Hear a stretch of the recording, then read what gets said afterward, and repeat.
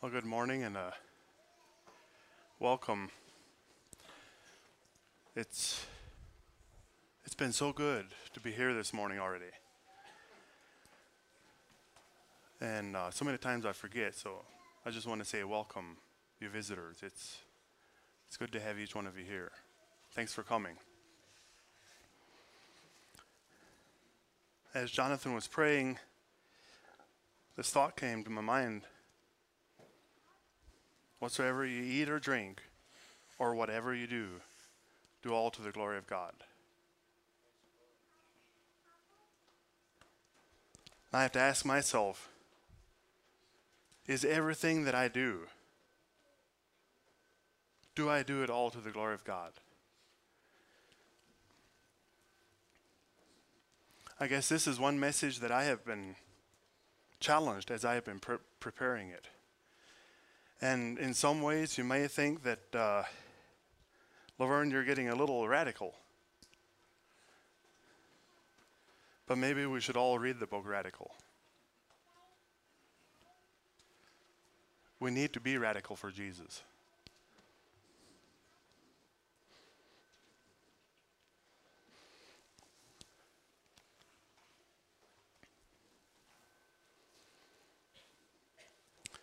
Today we're trying to take a look at the kingdom vision. And the outcome is a little different than what I thought when I started with it. When Jesus came to the earth, he brought the kingdom. In a sense, anyway. So how can we have the kingdom vision? There's practically one principle that stands here in what Jesus said, where there's a must. You must be born again. See, when we are born again, Christ comes within us.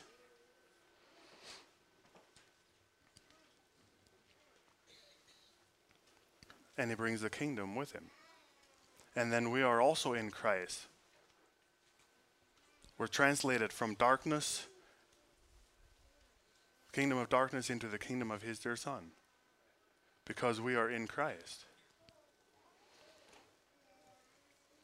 You see, the kingdom of God does not come with observation, nor will they say, see here or see there, for indeed the kingdom of God is within you.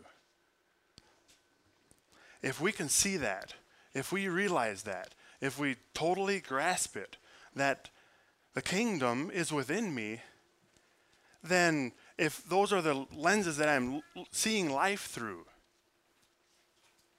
could it not keep us from sin? If that's the vision I have.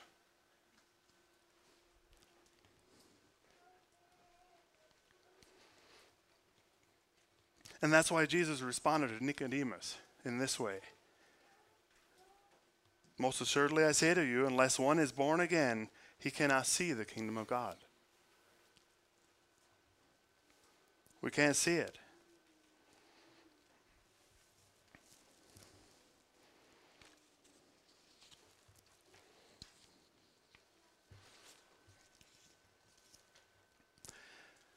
And he went on and shared a little bit. I'll go on into that.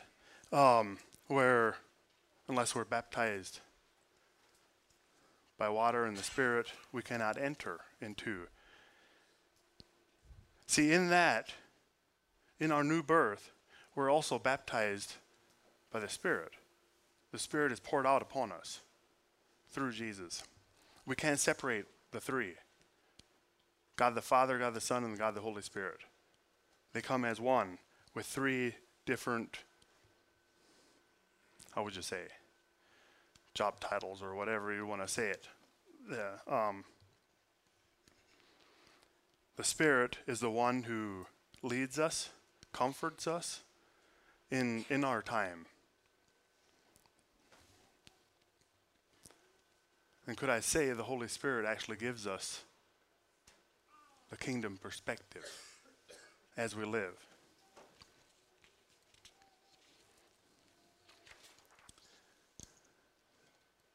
So my challenge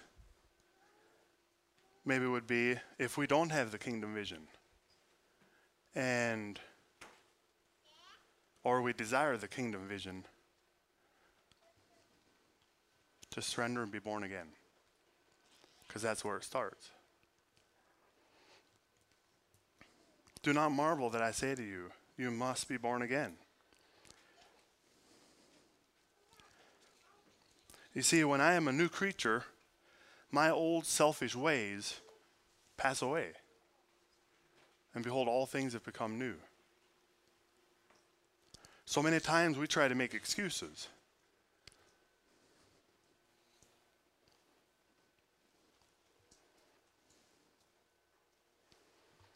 I should now have a new vision for my life.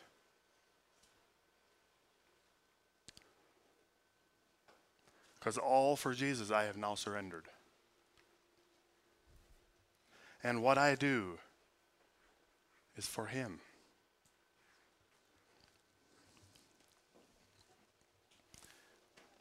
And these different points I'm making, in the end, I've concluded.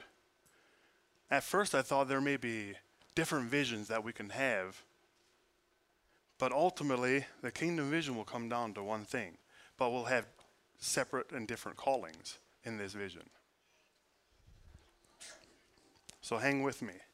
There's more exciting news coming. You know, sometimes in all this, in being born again, we try to save or hang on to our culture or our traditions. And I'm not saying that we are to just leave them. I'm not saying that.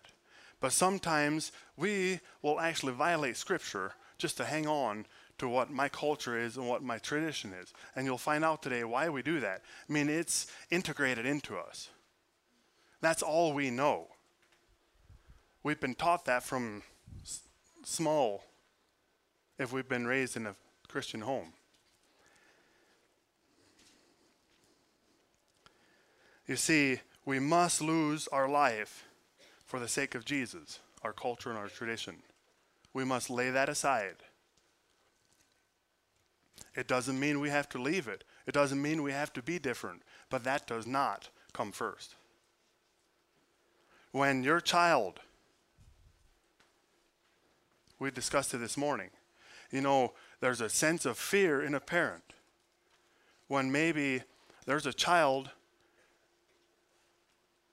that might ask, you know, what if my call in life is different than yours? What if I'm called to minister to these people rather than to our people? Are we willing? Do we trust that we have given them enough roots to grow, but we've given them wings to fly? God used them. Or will we try to stomp or tramp out that fire that's burning within them because it doesn't match up to my culture or my traditions, when God is really calling them in a different direction? That is not justifying sin. I'm not saying that. But our callings can vary.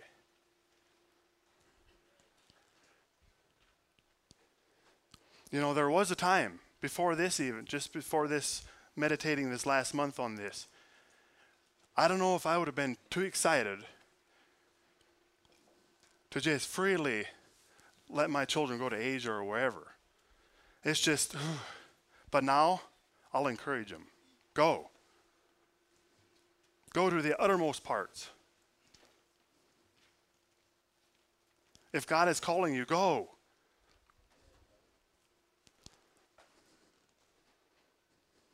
We become so selfish and clinging that we don't even allow the children to become what God is trying for them to become. And youth, I expect you will be more, how would you say, you will do more for the kingdom that I have done. in some things, you've been taught more than what I've been taught. Some of you are practically about the level where I'm at, but you're 20 years behind me. Look at the great things that you can accomplish for the kingdom. I believe in you. It's exciting. But we need to grab on to this kingdom vision to make a difference. I hope I got the rabbit on that one.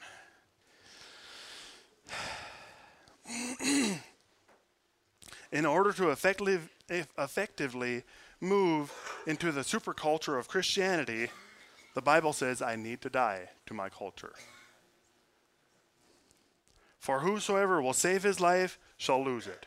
But whoever shall lose his life or culture or tradition or whatever, for my sake and the gospel's, the same shall save it. We don't have to leave it. Here we go again. Okay, when we go to Asia and we minister there, or let's say we go to Central America, the gospel belongs to no culture. The gospel is not just the Mennonites. Why then do we go and we plop cape dresses on them when they're totally out of their culture? That does not make sense to me, really, honestly. I'm not saying it's wrong. Let me finish this. If they desire and they say, I want to be like that, but let's not enforce it. It's a totally different culture. There's going to be numerous tribes, tongues, and nations in heaven. Different cultures. They're not going to look like me and you. It's going to be in their own culture, where they're modest. Let's teach them modesty. But let's not just Mennonize them. We're not the only avenue into the superculture. All the cultures have a way through Jesus Christ into the superculture. Now I'm getting off on missions here. But it's becoming my heart is our missions. But let's do it right.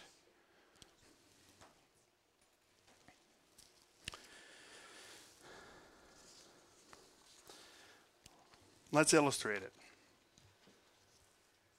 You see the three dimensions of culture. The integrated system of ideas, feelings, and values, and their associated patterns of behavior and products shared by a group of people who organize and regulate what they think, feel, and do. That's really what a culture is. That's who we are. Our culture is integrated into us, and we think it's the right way. And sometimes we think it's the only way. And while I am sharing this, I am not saying that we should just leave our culture, we should just leave our traditions. Please understand me, I am not saying that at all. I believe we are scriptural. I believe we are living biblically. But it's not the only way.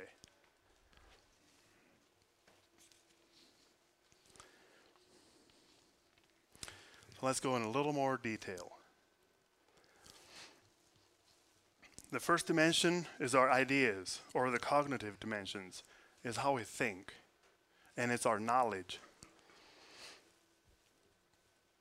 This is the dimension where shared knowledge within a group takes place. It is where our patterns of logic and wisdom are shaped. The cognitive dimension frames the way we think. Its influence is implicit. It's like colored glasses. Let's say we take a baby that in a stage where they don't remember what they've seen. And we put contact lenses on them that are blue. And all they can see is blue. I mean, the white would be a light tint of blue. Okay, everything looks that way. Now, when that child grows to be 20, you try to convince them that the ceiling is white. It's integrated into him that all things are blue. That's how we are. That's the lenses. Unknowingly, we have these lenses for life, how we've been raised. And that's what life is. And it's hard to change. But Jesus Christ wants to change us. And see things. Let's put on the kingdom glasses. And see things the way Jesus sees them. Let's remove those blue contact lenses and see the true color.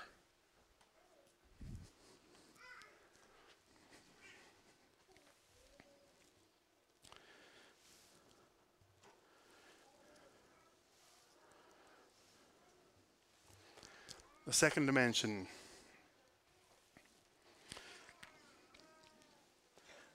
is our feelings, or the affective dimension. It affects our likes, dislikes, and emotions. That's where they're shaped. The affective dimension frames our notions of beauty, our attitudes, our taste of clothes, the way we enjoy ourselves, and the way we deal with grief and sorrow. We've heard that this morning. We can have all these marvelous rules in place, but what should really change us is when we have this new vision. When the gospel will cover that. When the gospel gets to this part, where it changes us. We no longer have the desire to keep up with Hollywood. We no longer have the desire for styles and fashions and whatever. Why? Because we are on fire for Jesus Christ. That's who we want to impress. That's who we want to please. That's our life.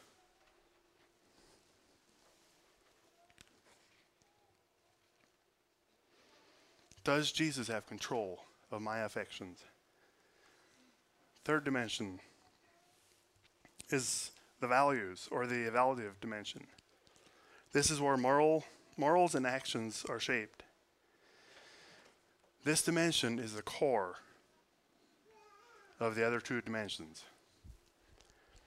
What we value determines our beliefs, ideas, affections, feelings, likes, dislikes, and what we determine to be beautiful. It's what we value. We judge right and wrong based upon our values. And all three levels must be reached by the gospel. You see, we need to know that Jesus is the Son of God. That's our knowledge. That's what we're taught as we grow up.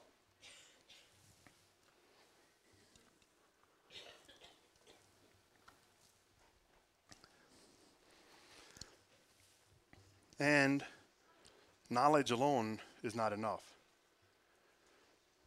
Then it goes into the affections and emotions like fear, guilt, sorrow, love, and loyalty as we are reached with the gospel. But you see, the feelings alone is not enough. See, we come to the knowledge that I am a sinner. That's their first dimension. And we fear hell, so we accept Jesus as our Savior. But my concern is, to some it stops there.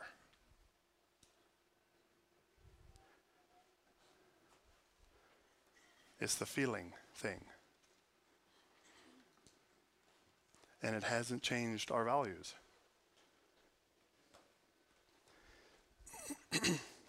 Is Jesus everything in my life? Do I live as if he is?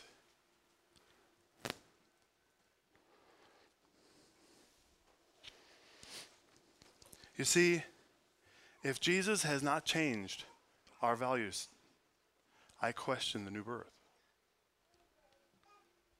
Because it'll happen.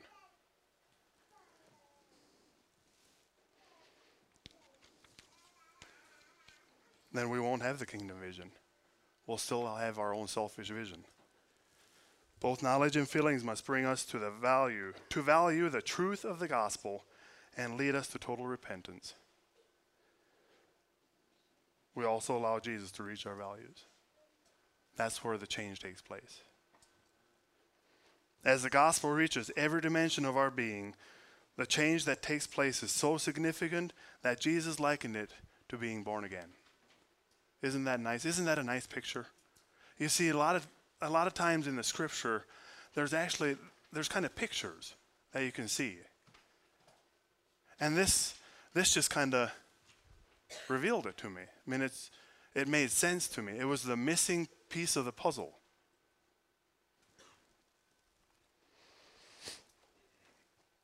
As we grow in Christ in all three dimensions, our minds will be renewed, we will set our affections on things above, and our lives will bring forth fruit unto righteousness and godliness. So let's do a little test here. And see where we are as a church and compare us with the world and the kingdom of God. In the church, is there backbiting? Has backbiting happened already in the church? I think it has. Does it happen in the world? Yes. How about prejudice? Do we have our preconceived ideas at times?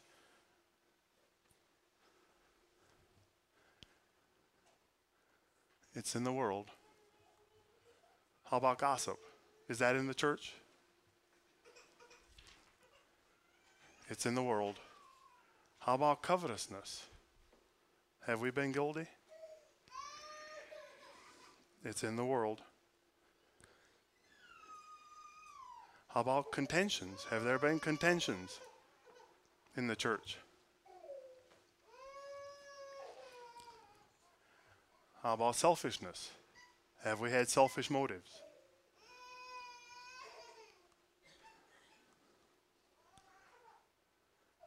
List goes on. Jealousy, dishonesty, pride, immorality.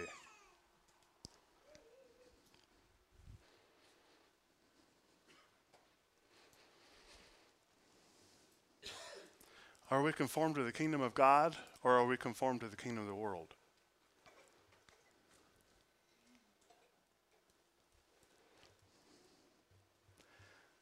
I beseech you, therefore, brethren, by the mercies of God, that ye present your bodies a living sacrifice, holy, acceptable to God, which is your reasonable service. And do not be conformed to this world, but be transformed by the renewing of your mind, that you may prove what is that good and acceptable and perfect will of God. Are we in the will of God? What is his will for us? So what does the kingdom of God look like? I'm going to just go with a big list. I'm not going to go to save time. I just lumped them all together. It's righteousness, godliness, holiness, mercy, love, joy, peace, long-suffering, kindness, goodness, faithfulness, gentleness, self-control. A lot of those are the fruit of the Spirit, the attributes of that. And I'm not going to, for the sake of time, I'm just going to leave but Colossians 3 to put on the new man, and like the kindness and tender bowels of mercy, and on down the line. It's humbling to see the list. We have been guilty, sometimes still are,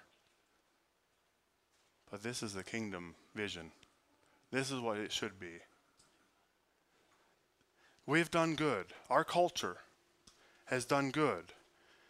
Non-conformity. But we've kind of focused on the outside. Let's start focusing inside, because that is what God sees. Man looks on the outside, but God sees the heart. It is time for a revival. It is time for repentance. We can't go on like this. We can't. That is being conformed to the world. It's sad. And I'm not saying that I'm innocent to it all. I'm right with you. I'm not speaking to you. I'm speaking to myself, and you listen in.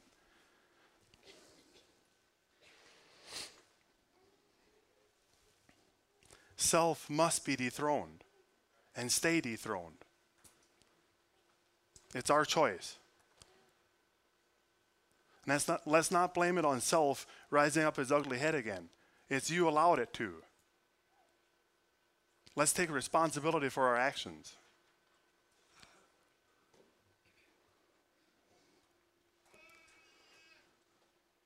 Even though it tries. It does. It's not saying I don't agree with that. I do, totally. But we must stay on top of it. Now, concerning the vision, here comes the exciting part. Also humbling. Why did Jesus come to this earth for? Did he come to see how great he could be, how much he could accumulate and whatever, or how high he could climb on the executive ladder? How many businesses he could own? Or did he come for me and you to save souls? To save this lost world?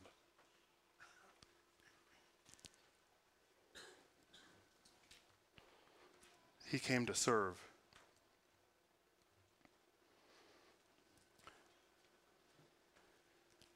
The Spirit of the Lord is upon me, because he has anointed me to preach the gospel to the poor. He has sent me to heal the brokenhearted, to proclaim liberty to the captives, and recover the sight of the blind, to set at liberty those who are oppressed. And before Jesus left, he said, greater things than these you will do. Where are we? Are we doing them? It's humbling to me. I'm guilty. I've had the wrong perspective for most of my life. I've had the wrong perspective in life. Am I doing greater things? Jesus was God. But yet he says, because he is sending the Spirit, the Holy Spirit is with us. We are called to do greater things. There's many of us. There was one of him. Do we have a heart for the lost? Are we doing anything about it? You see, we may not be called to sacrifice like Lavans and just go over there.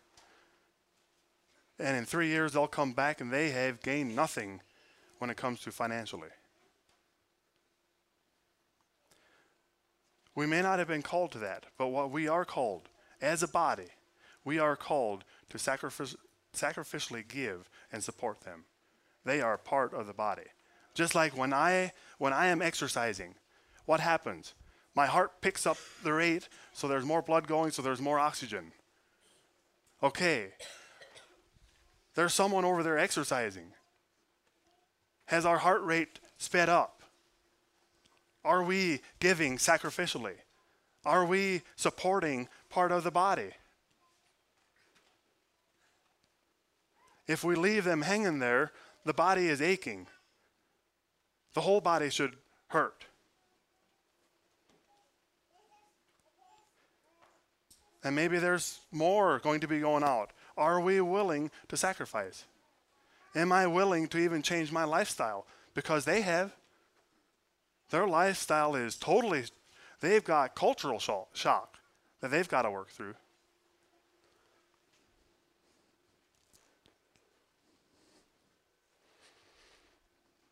But so many times I sit on my fanny, doing nothing.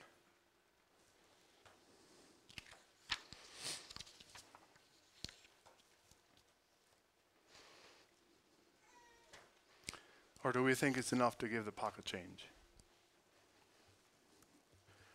Wherever we are, whatever we do, we are on the mission field if we are born again Christian.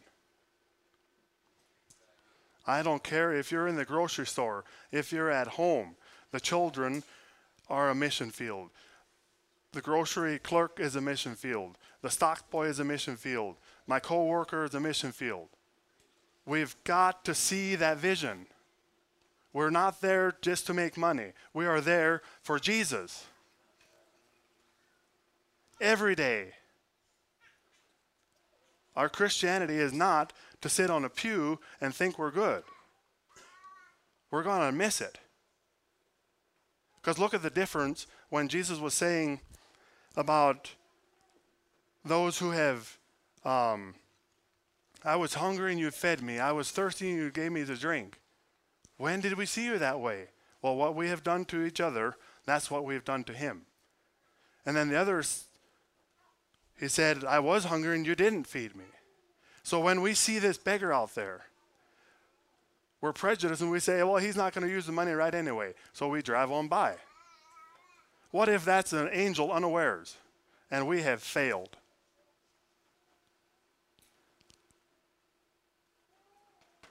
I was hungry and you didn't feed me. Who am I to judge what he's going to do with it? It's our opportunity to minister. Is that our vision? Or are we selfish? Man, I don't want to give him that 20 because, man, he'll just go drink it. Minister to that person and pray for him that God would convict him to use it properly. An opportunity, golden opportunity to minister Jesus Christ. If we drive on by, we've lost it forever. We've missed it. I'm guilty. But the Lord has been speaking to my heart. Many times I've driven on by. What if it was an angel unaware?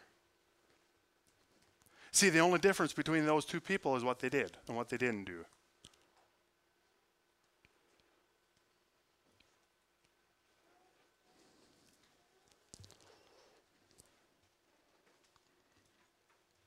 We must rise up to the kingdom vision and enter into his work every day.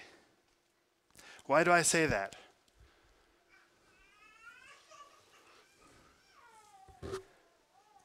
Approximately 75 people die each minute going into hell. Whenever you see this thing blinking, there's another person going in hell.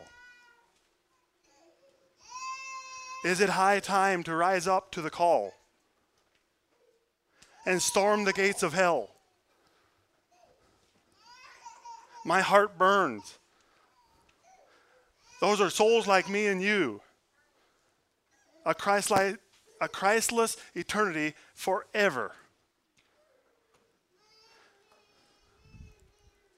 I don't have the glory bumps, I have the scary bumps. God is speaking to me. What am I doing? I can turn this thing off, but the reality remains. It may be getting worse. Because see, I didn't put the chart on there, but see, there's a chart that shows that there's almost twice as many people being born that die. And if the church doesn't rise up to the call, there's more, this number is going to raise. Because these are being raised by those who don't believe. Many of them. Majority of the growth is in Asia.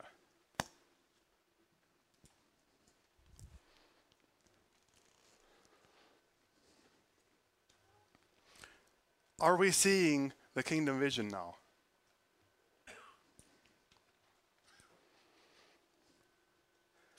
This is what Jesus said. You have not chosen me, but I have chosen you and ordained you, that you should go and bring forth fruit, and that your fruit should remain. And how are we doing that? We've been doing some street ministry. We've been doing some handing out tracts. I honestly believe we can do better. Will the fruit remain? Should we not sit down, understand their culture, understand there's so much to learn there? I mean, I actually wanted Collier to come and teach us 10 evenings of Wednesday evenings. And he said, you do it, brother, you heard it. And, but it's just, we need to hear this. We need to know, we need to go and be the learner before we teach. When we're standing on the streets, we're the teacher. We're just giving this and popping it out there, and it may make some difference because God's word is alive. I'm not negating that, but we can do better, is what I'm saying. Because he wants our fruit to remain. He wants us to take time Invest in these people. Understand who they are, what their culture is, and then bring in the gospel at their level, how they understand culture, how their culture would understand it. Because if you present it in the wrong way, they'll take it wrong and they're offended.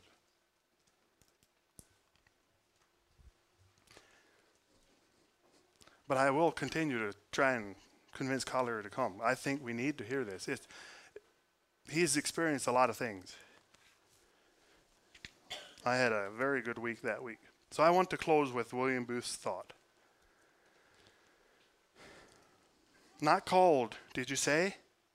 Not heard the call, I think you should say. Put your ear down to the Bible and hear him bid you go and pull sinners out of the fire of sin.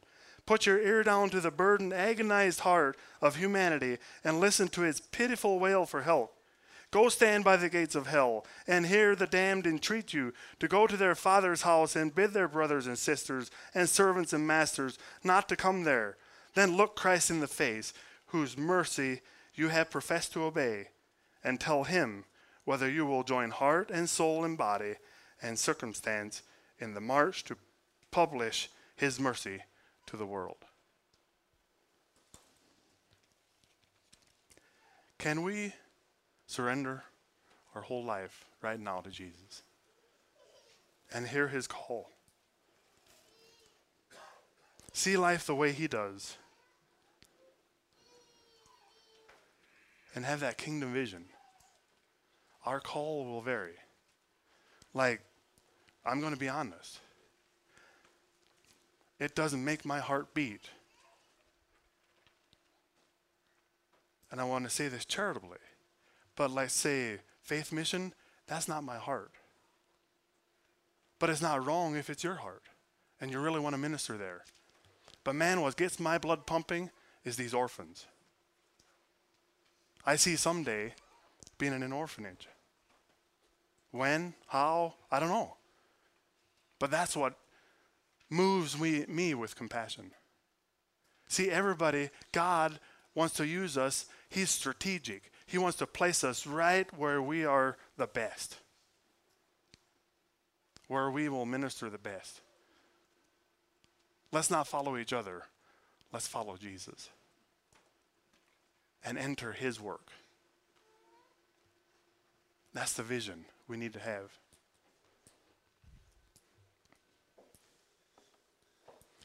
Let's pray. Oh, Father, I cry out to you. Forgive me where I failed. Many times I have let you down.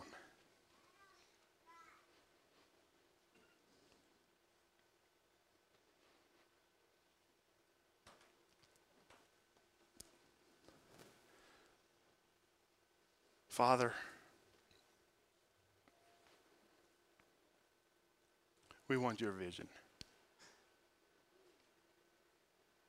Right on our hearts, Lord, where you want us, what you want us to do.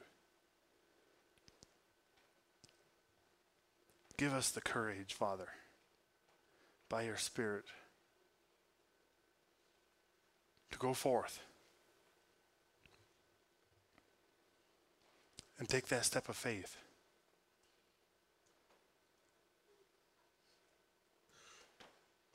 To do your work.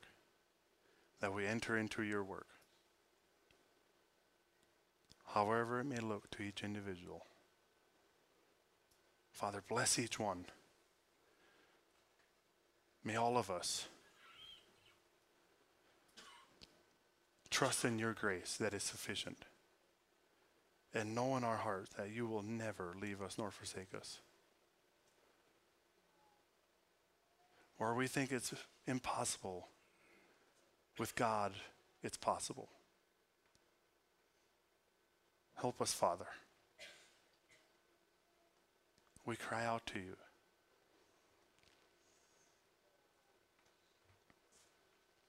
Lord, I am so grateful you have placed me into this congregation. You are the one building the church. This is your church. But I am so grateful that you would place me in these group of warriors that I'm with who understand this. And we have been doing good. But I sense you're calling us to do better. So Father, by your grace, it's only by your grace,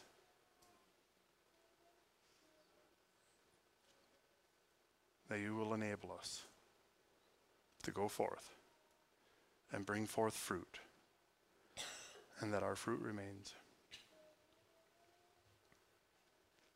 Pray in Jesus' name. Amen.